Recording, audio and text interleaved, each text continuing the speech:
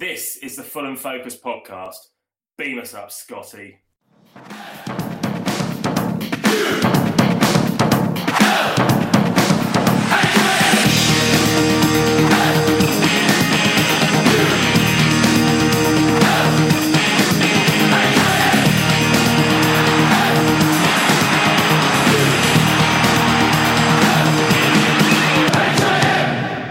Fulham.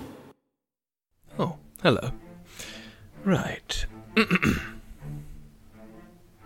It seems that Sky Sports wants Brentford FC to be promoted. At least show a bit of neutrality. English press getting worse by the day. I'm not sure. Let's have a look.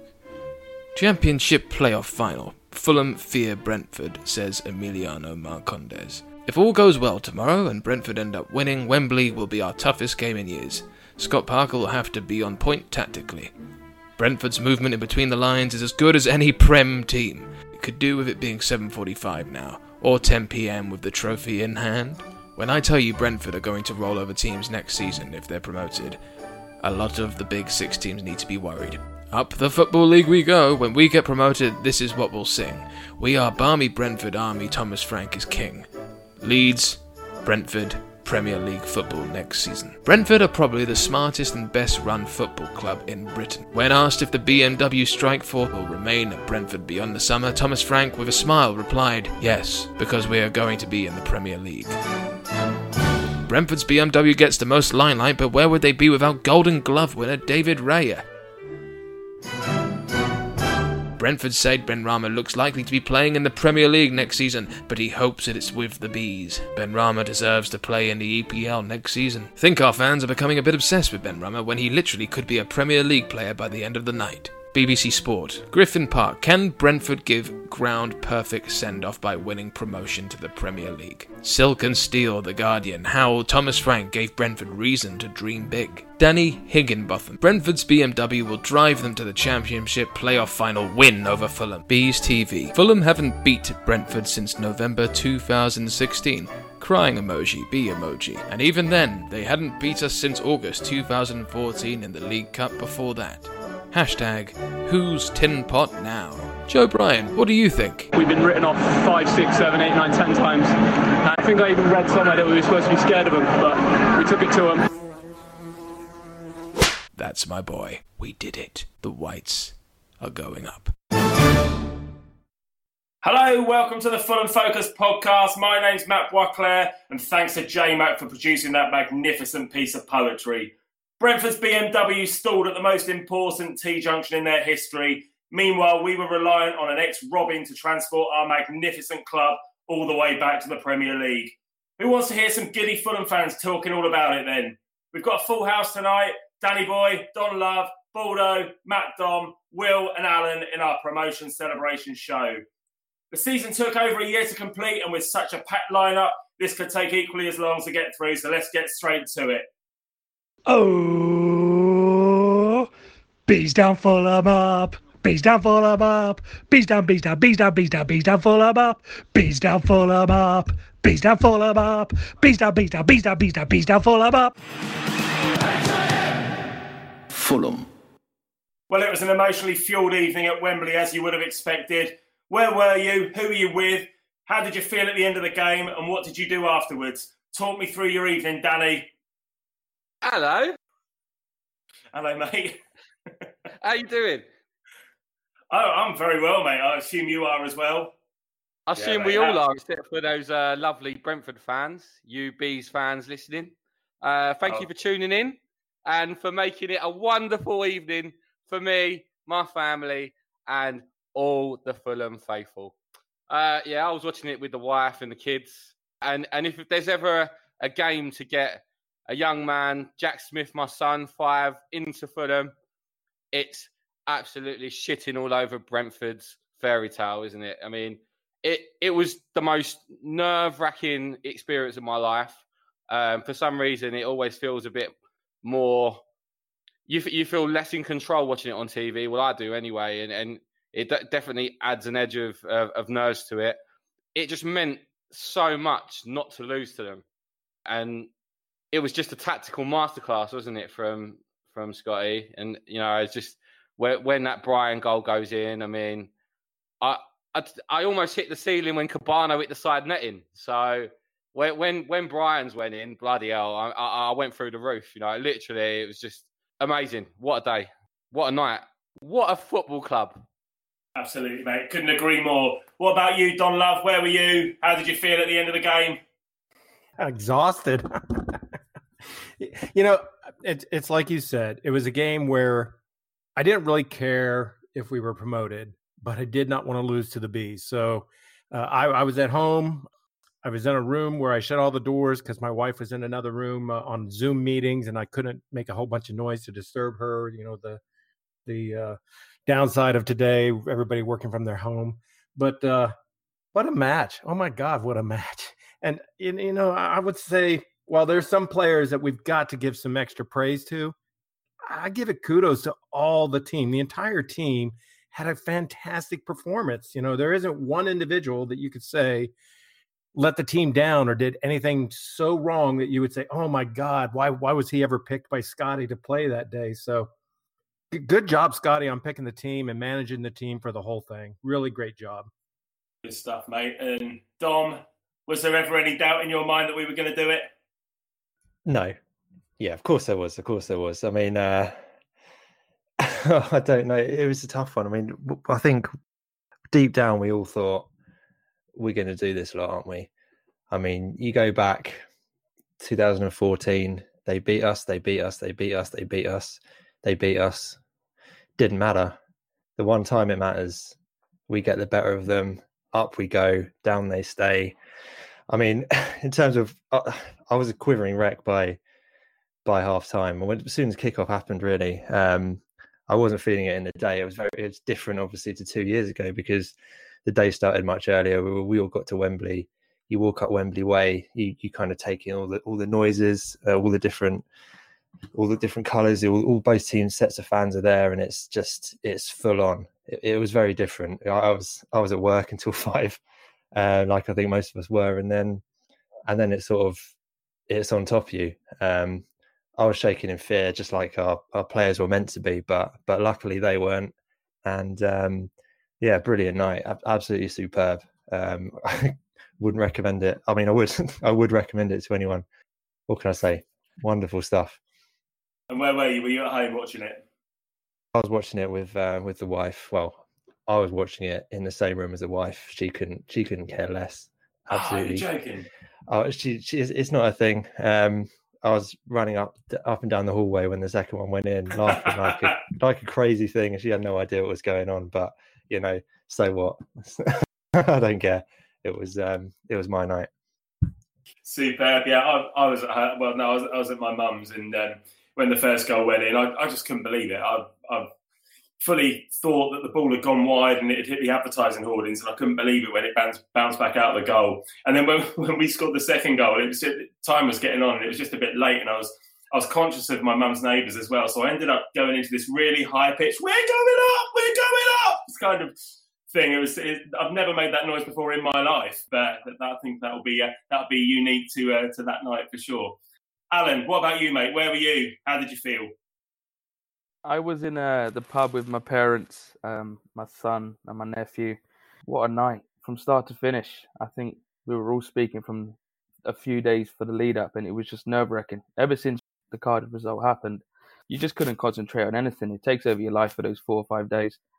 And as the game went on, you know, we dominated it for the first half, and we were by far the better team. We just couldn't score. But when Brian took the free kick, my first reaction was, what the F are you doing?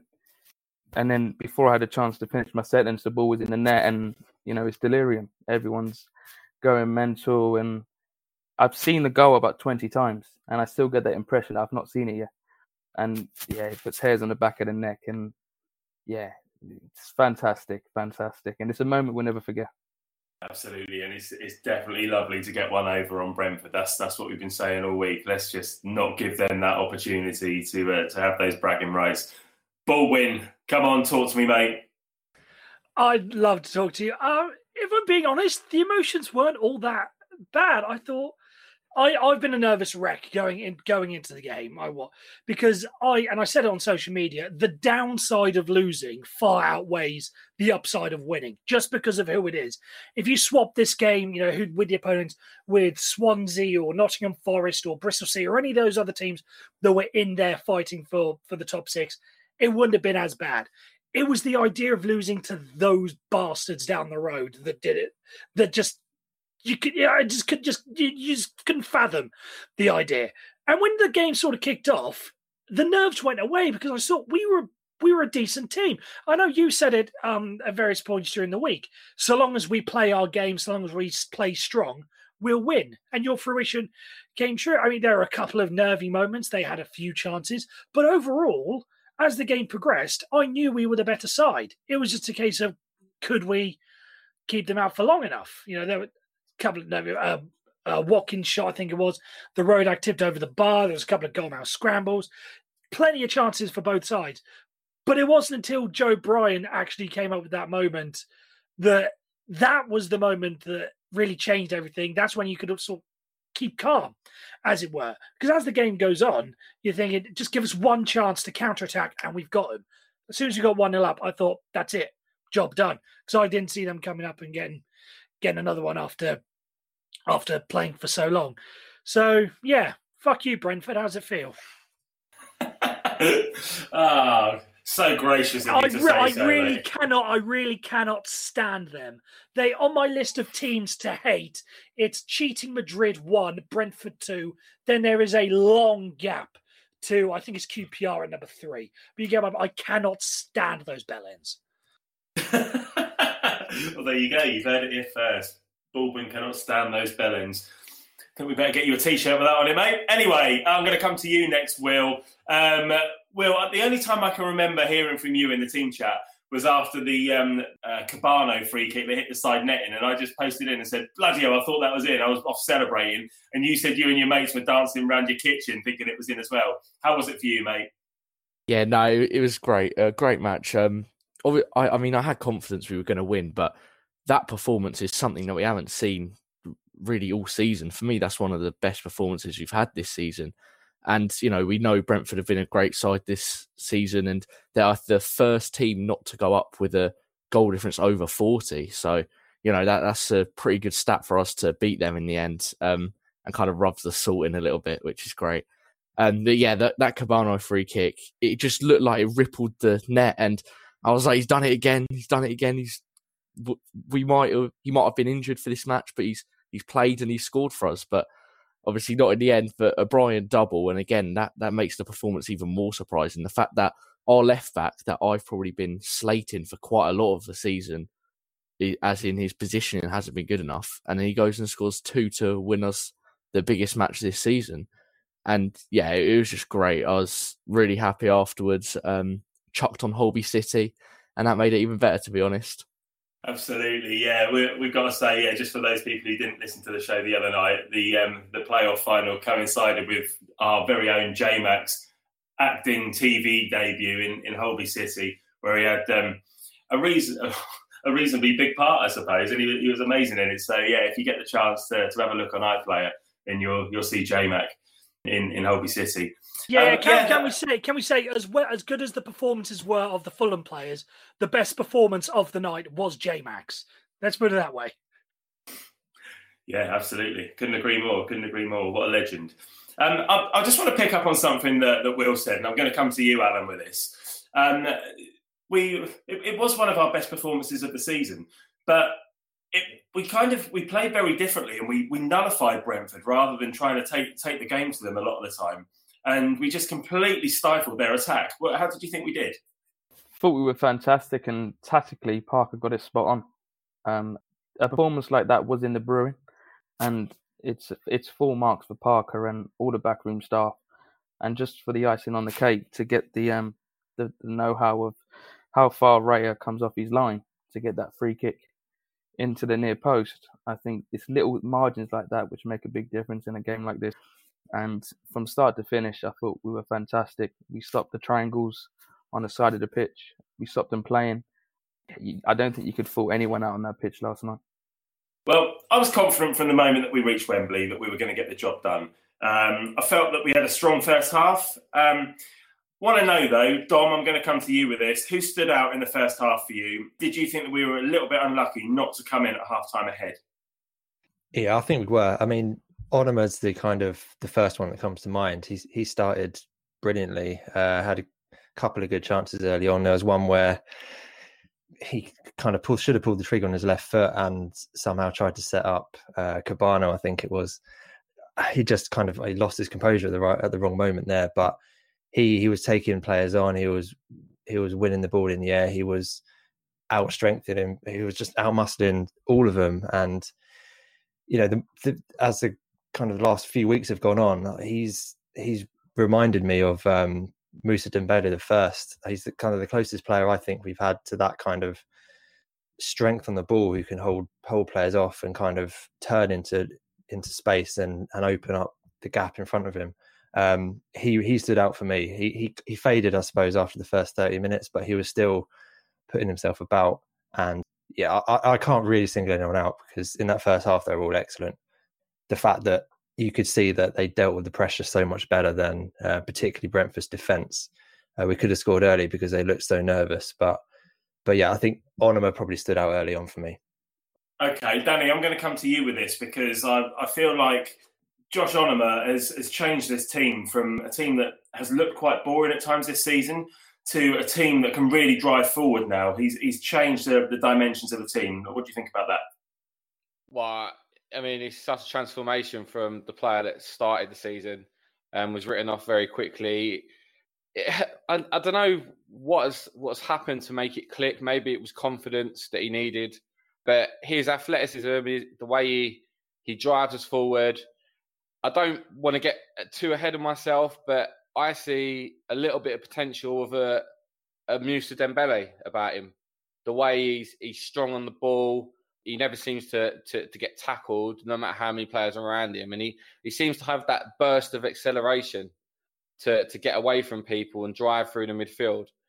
Time will tell whether he can do it in the Premier League, but it's what we've lacked for the first half of the season, was being able to play through the thirds. It was very sideways and back and quite pedestrian. It was keeping the ball for keeping the ball's sake rather than to hurt the opposition. And when you can play through the thirds and get in behind the midfield with him driving at the defence, I think we've seen in recent weeks that no matter who we're playing, they all seem to back off him.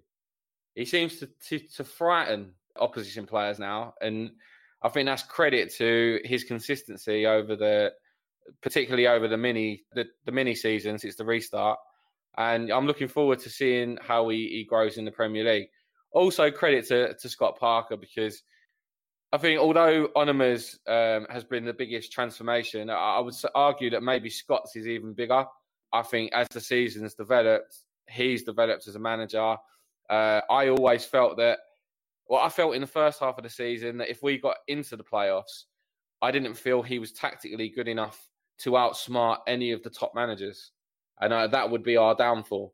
But I think his awareness of where Brentford's strengths were, his awareness of what our strengths and weaknesses are as a team, when to play Christie, knowing that we need Knockaert in front of him because Knockaert will track back and protect Christie, knowing when to play Denis Odoi instead because he's a little bit more reserved, more defensive, will tuck in and be more narrow, which worked perfectly against Benrahma, who likes to cut in. But, I mean, he was anonymous for me. I've never seen him so quiet, and it was because he just didn't have the space to cut in because we made it so compact. But then not playing Knockaert, which was a brave move, considering he's played so much, and opting to play Kamara, knowing that having Odoi over Christie really sort of impacted on how little we could get up the pitch. So he just got the balance spot on, and I think he come of age yesterday, Scott Parker. Yeah, and I just want to add on the end of that, Danny, you mentioned him briefly. We're talking about individual performances who stood out. I want to give a huge round of applause to Abubakar Kamara, who I thought was absolutely outstanding. last night, whether it be his hold-up play, which he gave Pontus Jansson a fright on a couple of occasions, whether it be running at them in his usual bull in the china shop approach, whether it be chasing down the goalkeepers and the defenders. I thought he was incredible. And there's been some doubt about whether or not he's a 90-minute player. I have said that he's a substitute player at best. And to an extent, I stick by that. But I just thought his overall performance last night was incredible. In such a big occasion, taking the place of Alexander Mitrovic, who his fitness was up in the air, was he? Yeah, well, his fitness wasn't up in the air. He wasn't fit, as he clarified later. But yeah, I thought his role in sort of leading the line, whether it be out wide or through the centre, he made a huge step up from where he has been in the past couple of years. And even this season, he's had his usual donkey moments, but I thought he was incredible. Yeah, nice one. Very, very nice point. I thought Brentford kept possession well in the second half, but their BMW seemed to have broken down, and I still fancied us as the more likely team to score. I just felt that Brentford got stage fright on the night, and our experience and quality saw us through. Will, what do you think? Do you think that they just froze on the night, or do you think that was a credit to the way that we played? I think it's a bit of both. I don't think that's anywhere near as well as Brentford have played this season. But like I said earlier, I think it's one of our best performances this season. And like the others have just said, the credit to Scott Parker, because he got the tactics exactly right to shut down Brentford and their front three and their midfielders. So, yeah, I just think it's great. And I just think Parker seems to show passion for the club now, knows what he's doing. And we look at teams like kind of Arsenal and Chelsea who are going for long-term projects, but obviously are higher up than us, so they can probably afford to take a few risks. Whereas for us, it's riskier, but it's something that I want to see. The long-term project with Parker is a great idea. And clearly he knows what he's doing inside the club with the players he's bringing in, the players he works with, and the fact that he's improved a lot of players whilst he's been here, and that's only for a season. So fair play to him. And also with the subs that he made, Mitrovic, when he was about to come on, I was saying, yeah, get him on. And then he went out to warm up for a bit longer. And I was thinking, no, Scott, what are you doing? But in the end, it was probably the fact that Mitrovic came on that bit later that changed the way we played, that definitely got us the second goal. And yeah, I just think it's a great tactical move by him. And realistically, he knows what he's doing better than all the fans. And that really showed last night. I would also like to add with Brentford, I think they put a lot of pressure on themselves before a ball was kicked. I think going into the game, the whole of the club and a lot of their fan base put extra pressure on themselves. And I just don't think we allowed them to get started. We didn't allow them to have any fluency in their play. And yeah, I just think that they certainly put too much pressure on themselves going into such a huge final against us. Yeah, I would agree, Alan. It goes back to what Frenchie was saying earlier. They talked a really big game. They talked a lot of shit online. I loved when K-Mac went and trolled what's his name with the funny faces, saying, "Yeah, get a grip there, buddy." They came out. I think this is where Fulham showed they had the experience, and it really does go back to, even if you want to break it down to its basics, the back four. You had Tim Ream, you had Adoy, you had Brian, you had all these guys that they pretty much have been there before and seen it. So kudos to the back four, because I'll tell you what, it's like Danny was saying, they knew to cut the angles off, not to let these guys get on their better foot. Some incredible moves by these guys, who threw their bodies, literally Hector coming out at that one time. I thought there was a chance where, Brentford was in the box and I thought they were going to score for sure. And Hector just literally slid in, threw his entire body in to block it. Tim Ream coming up, making some huge, huge headers. So, let's not forget that, while it's a whole team effort, it really did boil down to how Scotty set up those back four and had them defend the entire game. So fantastic display once again by, Hector, Tim Ream, Adoy, and Brian. Oh my God, Brian on the day. So good job, guys, on that back four. Really, really proud of them. So for me, it's hard to justify it, because obviously playing in the Europa League quarter-final is a much bigger achievement. But it reminded me of Wolfsburg away. they were obviously very, very much favoured going into it, whilst Wolfsburg, at home, were the German champions at the time. And to see Fulham dictate a game, and it was like men against boys. I think we firmly put Brentford in their place, and they just didn't have an answer to it. And it was very, very, the tactics were spot on, but it was a very well drilled, well organised performance. It didn't have to be 3 or 4-0. When we beat Wolfsburg, it was 1-0 in the end. But it was just the perfect away performance, and that's what it reminded me of. You could really see the experience of the team shine through, and the fact that Brentford had never been on that stage before individually. And I do agree. I think they put too much pressure on themselves. I think they believed their own hype a little bit too much. And it was a combination of the arrogance of Villa and the sort of naiveness of a small club that had never been in that situation before. And a combination of the two, I think, just imploded. And, we, on the other hand, were just very calm and collected. It was just very, very professional, I think is the right word.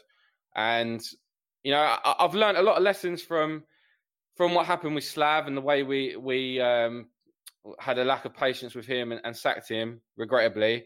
And I don't think we should make the same mistake with Scott. We got to remember that, for me, the most important thing about Fulham is that it has got a family mentality, and we are very lucky to support a club where people feel they belong and feel happy to be there. And I think you could see on the faces of all the players last night how much it means to them to be part of this team, and how much it means to Scott. And if you speak to people around the club behind the scenes, they'll tell you what a nice guy Scott Parker is. So, I'm going to, eat humble pie and apologise for maybe having a lack of patience with him. And, next season, I hope the football is not as boring, but I'm going to be a lot more patient with him, because I think as a club, we're in a good place at the moment. Good stuff, mate. All right, well, there'll be more of this after this little break.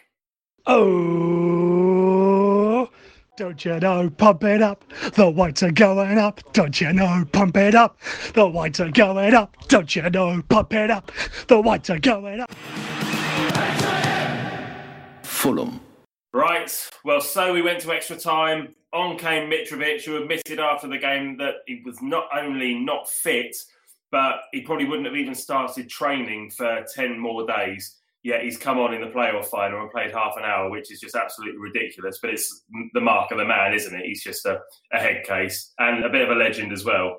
But he did have a sore hamstring, and you could see that by the way that he was moving. But in a shit or bust game, I completely get why you'd want to throw him on. And I'm pretty sure that nobody in the end saw the hero being Joe Bryan. We talked about it on the show that we did a couple of days ago, and I asked everybody that was on who's going to be the hero. And I think we had a Kamara as a suggestion, but nobody picked Joe Bryan. And after Mitro had applied a choke slam on a Brentford player as we waited to take the free kick, Joe Bryan just caught everybody by surprise with a moment of absolute brilliance at the end of the first half of extra time. And listening to Scott Parker after the game, it was something that the lads had planned after seeing how the goalkeeper positions himself for these types of free kicks. Dom, how did you feel when that ball flew in the back of the net? And did you see it coming? Were you expecting the cross? Well, talk me through your thoughts. If anyone saw that coming, I don't believe you. You're a liar. There's no one apart from Joe Bryan, Scott Parker, maybe Stuart Gray, saw that coming. I don't think even the rest of our players on the pitch saw that coming. Just incredible. To the fact that the coaching staff have gone into enough detail to know that this is a weakness in their keeper's game, and to know that there might be a situation where this comes up. Then Scott Parker, you could see him, he was doing the kind of mime to sort of say go long and put it long in the box, and obviously at the same time was telling Joe Bryan to whip it into the near post. All of that, but to actually be able to 105 minutes into a game get the perfect contact on that to curl it around the keeper just inside the near post, just incredible. I think that's got to go down as one of the most memorable playoff final goals ever. And Joe Bryan, I mean, I'm absolutely delighted for him, because I think it was after the Leeds game, he'd come back from lockdown and he wasn't playing well. He got dropped. I can't remember which game it was that he missed out. he got dropped. Odoi come in, played well. Brian came back in, and since then, I think this has been his best spell for us as a player for us, because he's been phenomenal defensively and going forward since then. He's really upped his game defensively, and to see for him to be the hero, it's just incredible. And I think everyone must be so delighted for him, because he was buzzing, and the adrenaline that gave him for him to get up the pitch to play 1-2 with Mitro to score the eventual winner was just unbelievable. What a man! Yeah, he's not always had the best of times at Fulham. He was defensively exposed quite a bit in the Premier League, and also probably at times this season as well, he's been criticised. But I don't want to move on yet. I want to talk more about this goal, so I'm going to come to more of you for your thoughts. Will, talk me through your thoughts when that ball hit the back of the net. Yeah, well, I think like Dom says, no one's expecting that. I think probably we were probably just waiting for it to be whipped in, so no one was, paying 100% attention to the TV. Next thing, you glance up, see how the free kick's gone, and it's in the back of the net, and it was mental. It was just insane.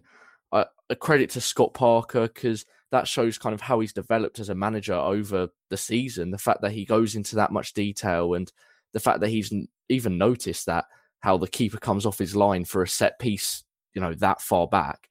That's great attention to detail, and it pays off. And hopefully, if we keep going in this way, Parker will eventually keep doing that for bigger teams. Obviously, it's going to be harder in the Prem, but if you just keep focusing on them little things, that's how you become a great manager, isn't it? And he's on the right track to be doing that. Very good, mate. Very good. And Baldo, the victory and the goal resulted in you singing those little ditties that we've been hearing throughout the show so far. What were your reaction when that first goal went in? Well, my first reaction when the ball went in was there was no reaction, because I didn't know the ball had gone in. It was very much the reverse of the Niskins-Cabana one, where everyone thought it was in and it wasn't. And then it wasn't until because even the commentators were sort of caught out by it. It wasn't until the players started running away and the camera cut to Joe Bryan celebrating that you finally realised that the ball went in the net. So it was a bit of an odd one. So I didn't really react to it straight away. It was a bit of a delayed one. So yeah, as everyone said, no one saw it coming. So it caught everyone by surprise. Yeah, you say it caught you by surprise. I'll tell you what. I was really nervous at that point, so I actually turned away, and I missed the whole fucking thing like an idiot. I turned away to knock on some wood real quick, just for good luck. And by the time I turned back, it was over, and I had to yell, "What the fuck?" I yelled it so loud, my wife come bursting into the room, thought I was hurt, and I was just standing there with my hands up, stunned, and I was like, "Holy shit, he actually did it! He actually did it!" So, yeah, I was an idiot. Brilliant. Absolutely brilliant, mate. As I said, I was watching the game at my mum's house, and she was upstairs messing around with the curtains. And I said to her husband, "What is she doing? Why is she up there? Why isn't she watching this?" And then, of course, she realised that we scored because I nearly took the roof off the house. So, of course, she's watched it many times since. Let's move on then. Let's talk about the second goal. And of all people, again, it's only Joe Bryan, isn't it? He gets his second goal of the game in the second half of extra time. We've talked a lot about big game players recently, but nobody would have expected our left-back to score twice, least of all him, because he's, as he said in his post-match interviews, he's never scored twice in a game before. Particularly when you consider that the second goal was from open play when we were defending a narrow lead in the playoff final, Alan. Yeah, it comes as a surprise to everyone. And in his post-match interview, he actually turned around and said that he can actually run, which was surprising. But I just want to apologise first and foremost, because I've slagged Joe Bryan off something rotten this season. So I've been completely wrong. Done very well to run as far as he did and show composure, which a lot of players probably would have flopped in that situation. But who knew he had a right foot? Because I certainly didn't. But no, it was a great finish, and it put the game to bed. And Danny, surely that makes Joe Bryan ingrained in the history of Fulham Football Club now. He's a Fulham legend now, because no one else will ever score 2 goals against Brentford to give us promotion to the Premier League at Wembley. Oh, well, I mean, that was the whole big deal about this final for me. If it had been Swansea or someone like that instead, I think it would have been great to get to the Premier League, but it just would have felt a bit underwhelming. like most of the season has, to be honest. But the fact that it was against Brentford just added such an edge to it. We couldn't lose. And whoever came up with the goal was going to be a hero. Let's face it. And he is a legend, What a way to become a legend in 20 minutes. I mean, the first goal, no one saw it coming today. When like I said earlier, when Cabano took the free kick, because I know he's quite good at them, I was waiting for it to go in the net. And when the net sort of moved, I jumped up. Brian's one was a delay.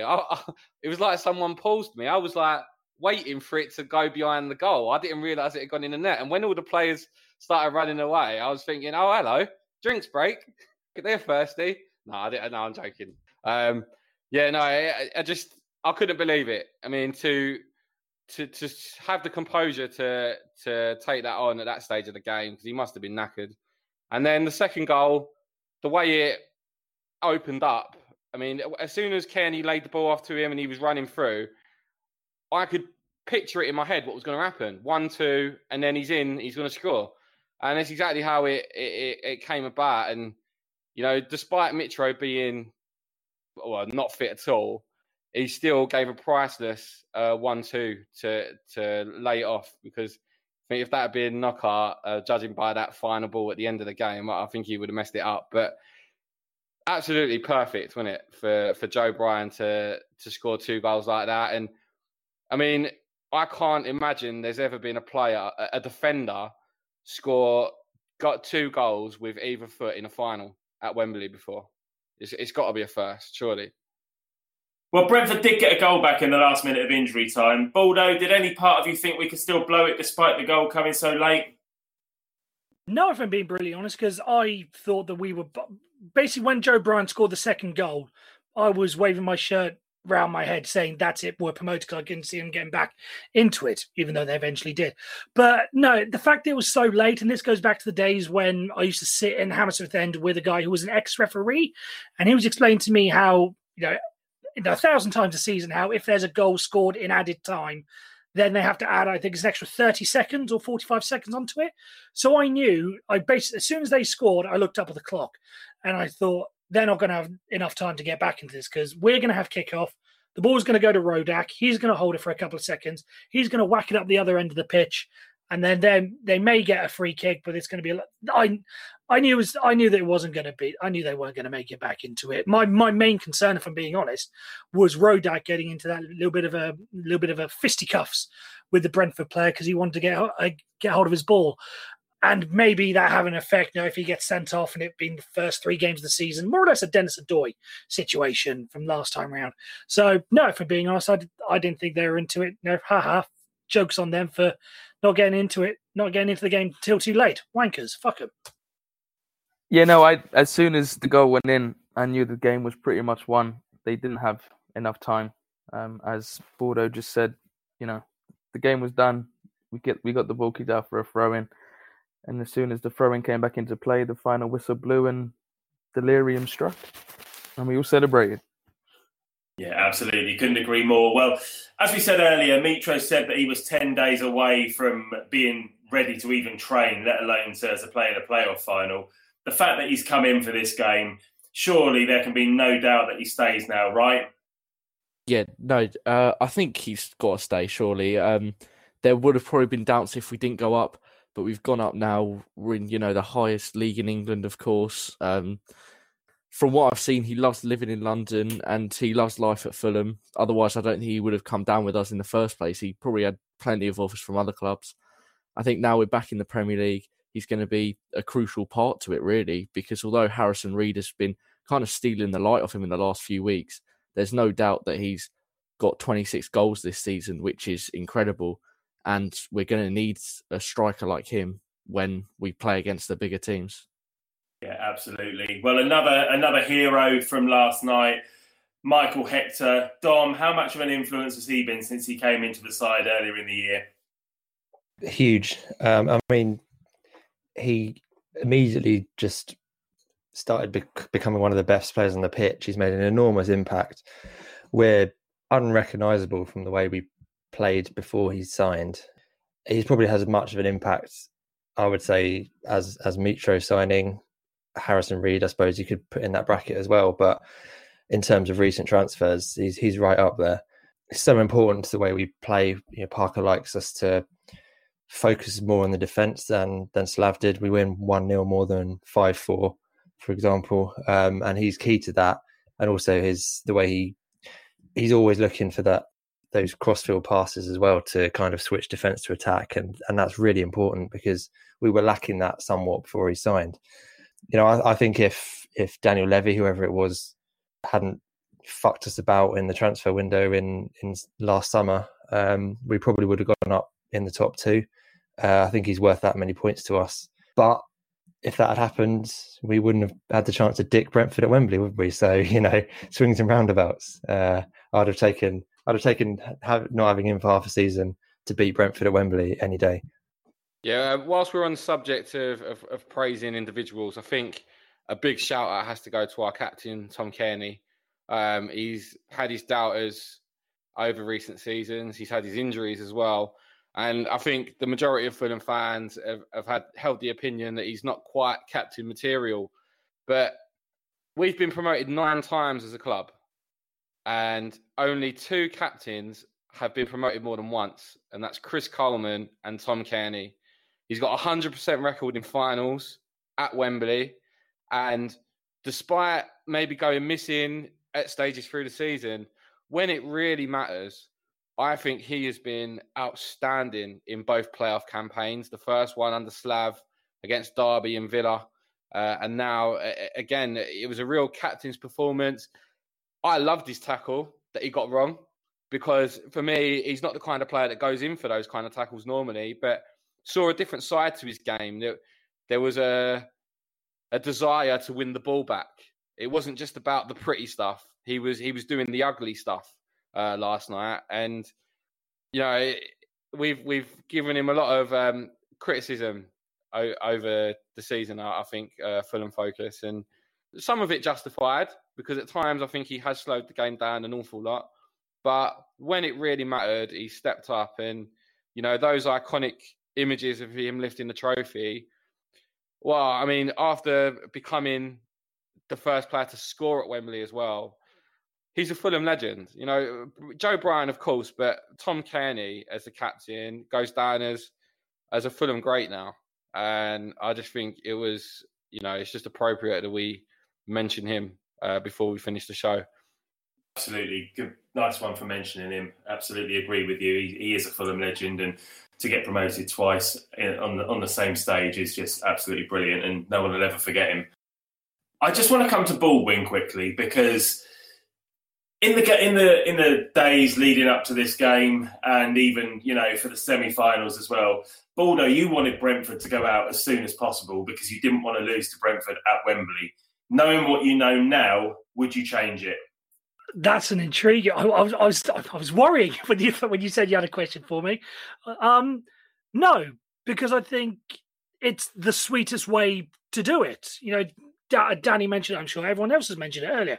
The fact that it came against that lot makes it the much more sweet. It was the biggest gamble. If we'd have lost, then it's the worst way. It was the worst way to stay down. But beating them, it's the best way to go up. So, no, all things considered, I'm glad things worked out the way they did. That's just the way to put it. Would go through it? Yeah, because it's the playoffs. It is the best way to go up if you're not going to go up as champions. Because the second place, that whole last game of the season against Wigan, if we'd have goal difference and someone had lost and won, it wouldn't have meant the same as opposed to beating that lot on their cup final, on what was meant to be the fairy tale ending. The fact that we got to stomp on their hopes and dreams, it was lovely. So yeah, keep it as it was.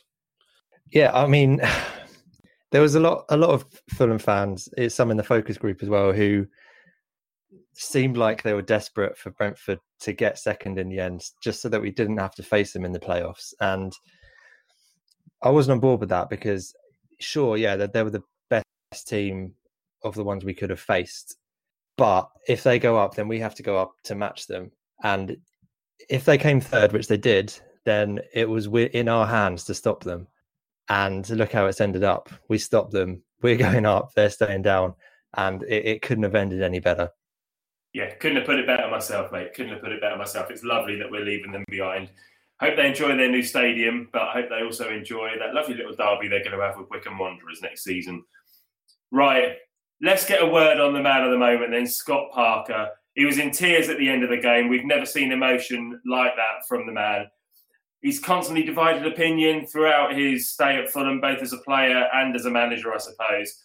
But that's got to be proof last night that he clearly loves Fulham and he's now forever ingrained in our history. I'm going to come to you all. I'm going to come to you first, Alan. Give us your thoughts on Scott Parker at the moment. He's pleased me and he's pleased a lot of us. Just the passion, the emotion.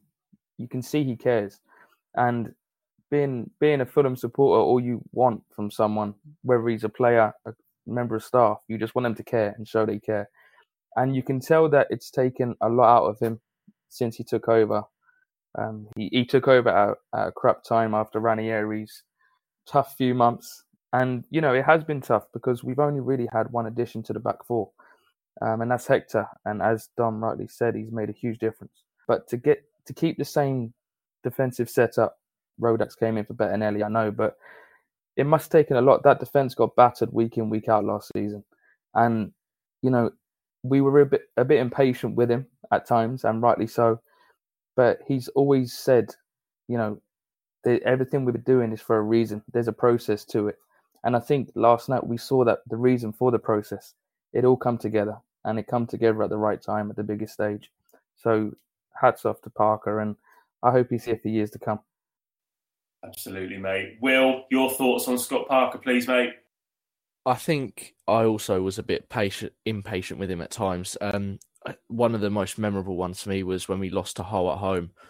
I was just thinking, you know, he's not suited to this. Maybe manager isn't the best kind of job for him, because obviously a lot of ex-footballers go into lots of different professions. But no, he's been great. He's proven me wrong.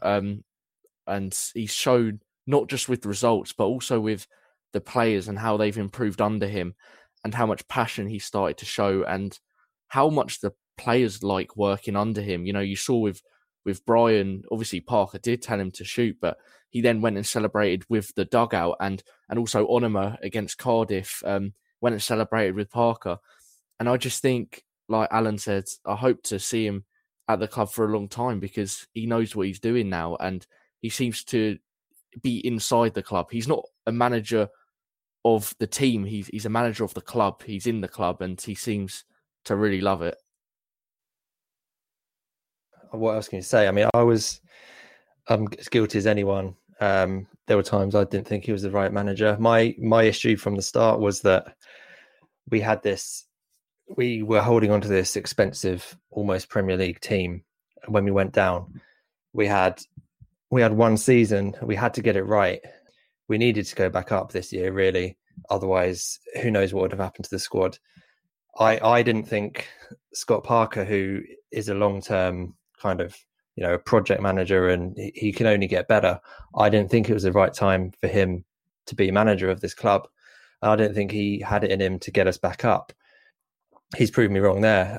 I was guilty after Leeds of thinking it really wasn't going to work. I thought we came back from lockdown. Fair enough, we played okay against Leeds, but it seemed like he was a dead man walking after that. And there was talk after that game of being replaced by, you know, Chris Hughton or whoever it was.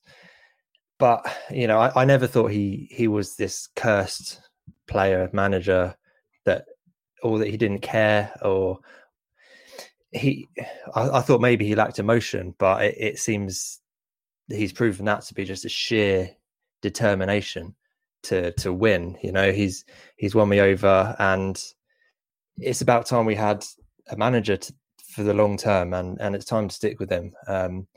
You know, fair play to you, Boisclair. I think you were the only one really out of all of us who the whole time said we've got to stick with Parker whatever happens, because you recognised before, I think a lot of us did, that we need something to build on and to improve on, and that's the only way we were going to improve as a club. And yeah, I hope he get whatever happens next season. I hope we stick with him the whole time. Yeah, I think for me, I'm just fed up of hiring and firing all the time. And I think once you make a decision, you need to stick by that decision and just watch it play out. And I'm really pleased that we've done that this season. I feel like Scott Parker, he's an ideal figurehead for Fulham because he's dignified, he's calm, and he's classy. And I feel like that's, our core values as a club. He's constantly bounced back this season from bad results. And, why should we get on his back just because we've lost a game? Who are we to win every single game? We're never going to win every single game, and we're never going to play well every week because nobody does.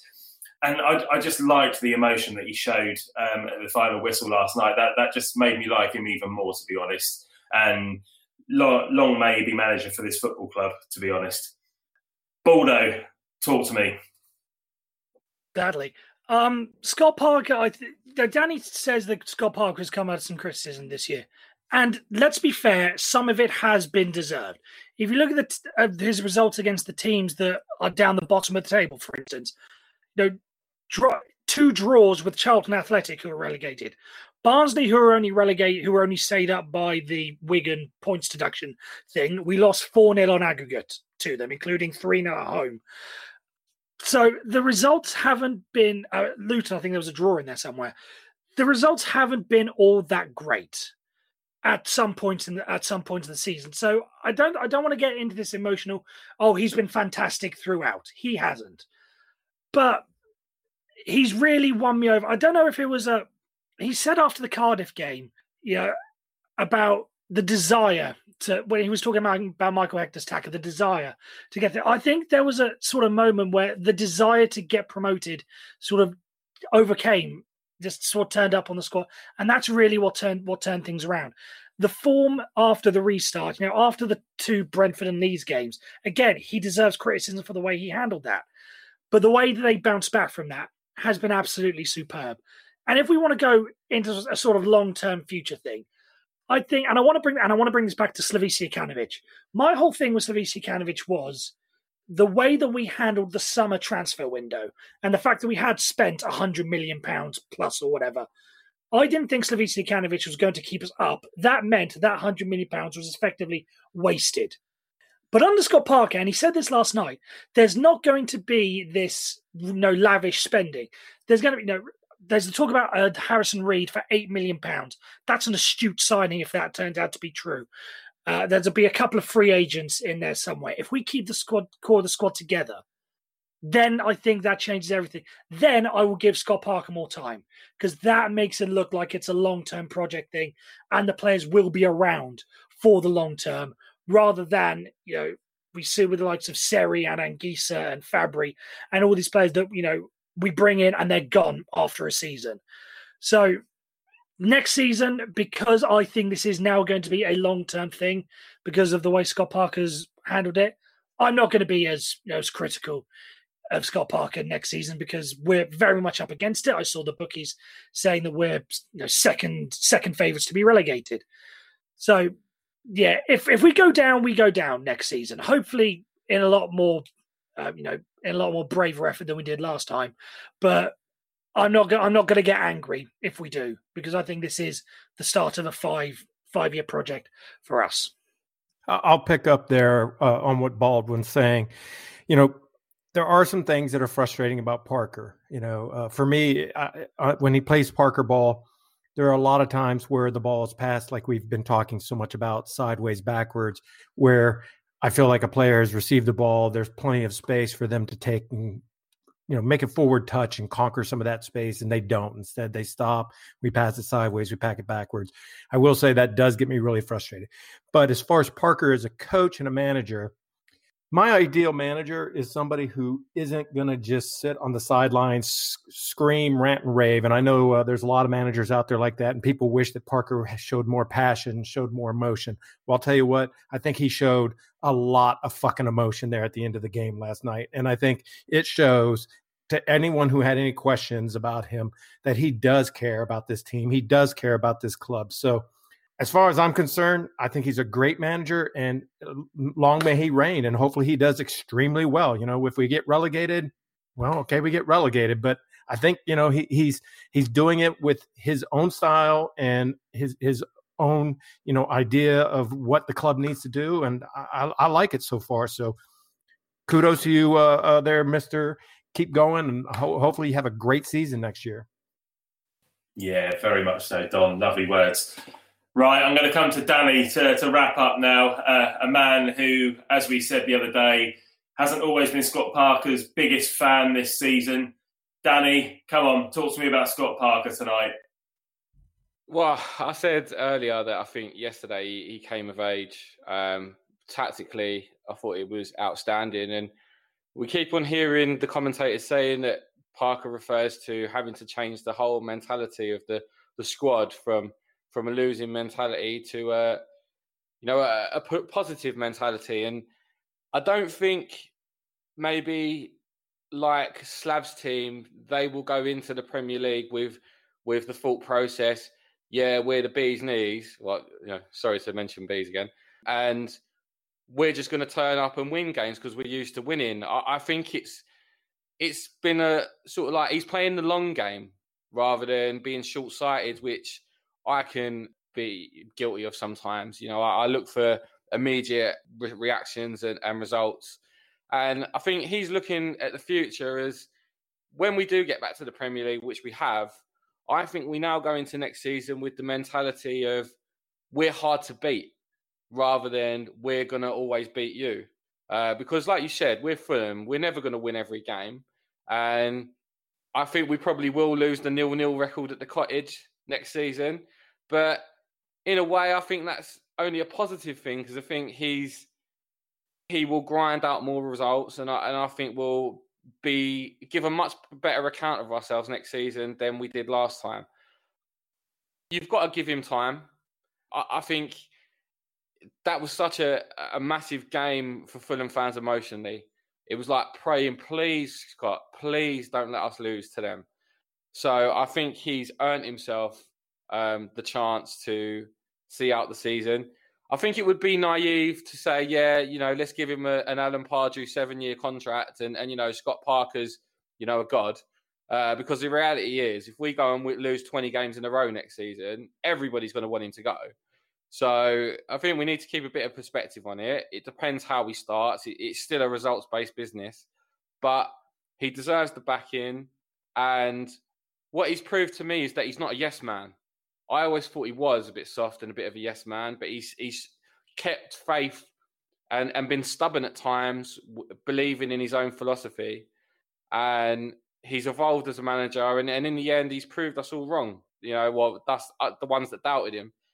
Because Wembley on the biggest stage of all, it was a masterclass. And, I just got to thank him wholeheartedly as a Fulham fan, that we don't have to stomach knowing we lost to them. It was just thank you so much for giving us that win. I know that I'm giving the last point here, so before you wrap it up, Matt, I just want to say, I know this is the last show of the season, and I want to say a big thank you to the whole Focus team. Obviously, it's been a weird few months for everybody with lockdown and coronavirus and stuff like that, and it's been a chaotic mini season with games coming relentlessly. It's been almost impossible to keep on top of, but the dedication from everyone to keep it going, not just everyone on the pod, just the whole team in general, people behind the scenes, it's been a phenomenal effort. And I think I'm very proud of what we've achieved with Fulham Focus, and it's an honour to have you all as my friends. Also, thank you to all the listeners, because at the end of the day, we could go down the pub and talk shit to each other. We don't need to record it on a conference call.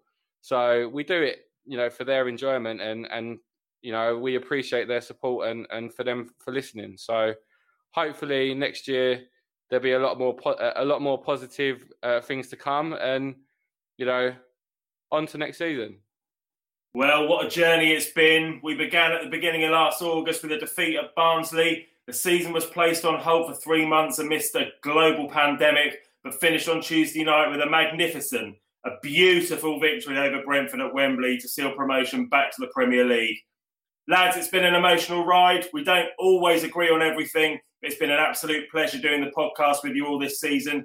Genuinely wouldn't change any of it, from the banter we have privately to the debates we have on the show, and I can't wait to do it all again with you all next season in the Premier League.